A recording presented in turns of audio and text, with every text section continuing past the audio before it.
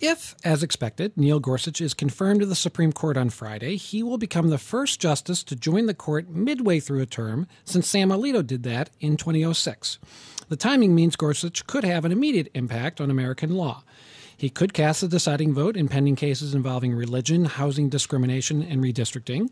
He might help the court decide whether to take up pending appeals on gun rights and voter ID laws. And then there's Donald Trump's travel ban, which is currently being contested in the lower courts.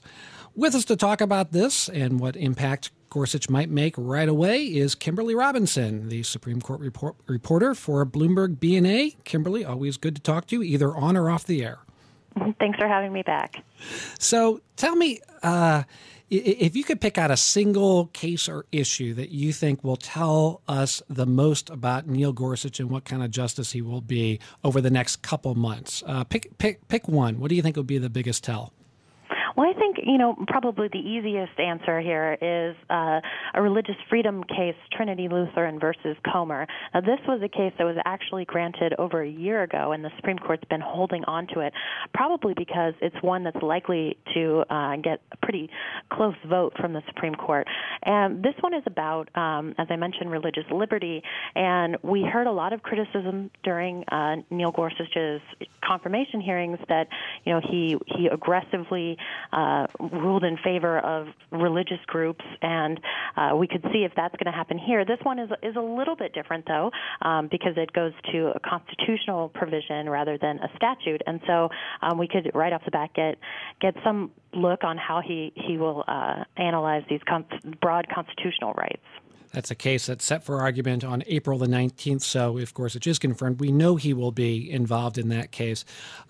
There's also, I'll just sort of explain to our listeners, there are a lot of cases that the court has already heard arguments in. And by tradition, the last few times a justice has joined the court midway, those cases, even though maybe Gorsuch could, as a technical matter, take part in them, he probably won't unless the court is divided 4-4 in those cases, in which case the court could order re-argument in those cases, either this term or next term. Kimberly, are there particular cases that have been argued that the court hasn't decided where you think, that's a pretty good candidate for a 4-4 split and maybe a new argument with Gorsuch as the deciding vote? The one on the top of my head is a redistricting case out of North Carolina. One of the reasons that I think this might be one that's is coming down 4-4 is not just from the arguments, but also because the court also heard another redistricting case on the same day, and it already handed down its opinion in that case. So it's indicating that the justices may be struggling with this North Carolina case a bit more. And this one here has some tougher questions on racial gerrymandering and really how the courts look at these claims that people bring challenging their maps as taking race into consideration too much. So that's what I'm thinking about. One other case that's in my mind, one that was argued back in the fall, has to do with the Fair Housing Act and a lawsuit by the city of Miami against Wells Fargo and Bank of America and Citi, although Citi's not involved at the Supreme Court, which essentially says because of your predatory lending, we have blight in the city of Miami. That's a case, an issue that could divide the court along ideological lines, and I am certainly wondering whether the court is divided in that and whether we'll hear re-argument. Kimberly, let me ask you about cases the court hasn't yet agreed to hear.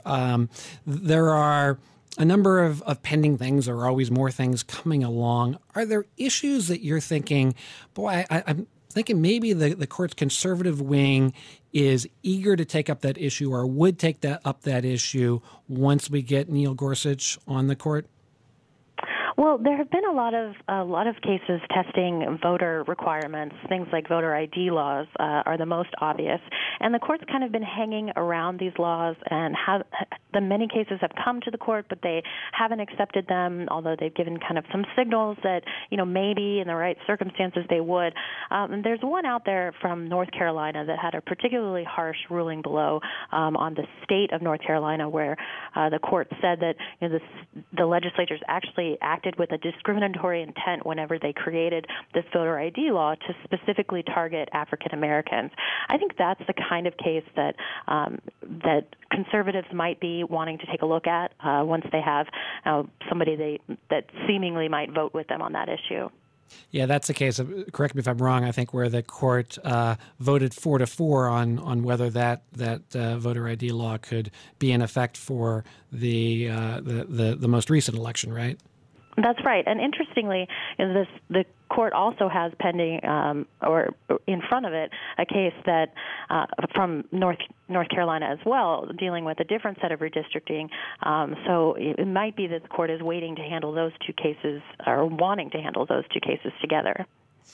What do you foresee with regard to Trump's travel ban? Is that going to, how quickly do you see that getting up to the Supreme Court and being in front of a Justice Gorsuch? Well, right now it's in the appellate courts. It's moving along very quickly. In fact, the appellate court just granted a motion to expedite the case, so it's going to be hearing arguments in the case sometime in May. So I would expect that to move along pretty quickly.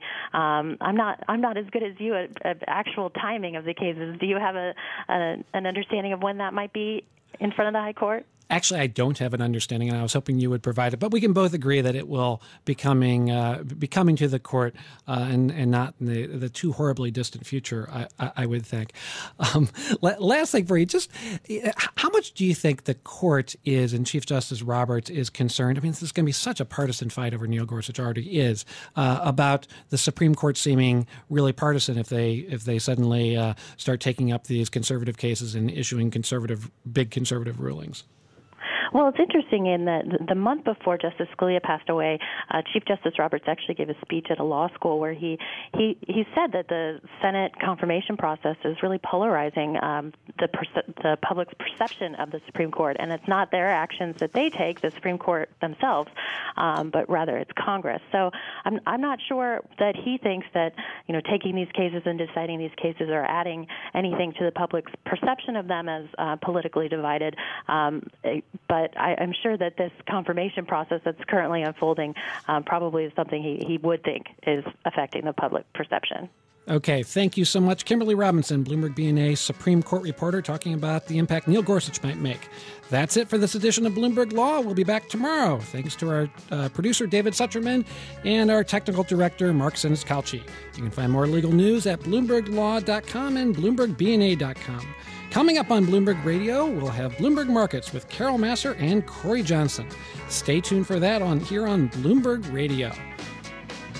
This is Bloomberg.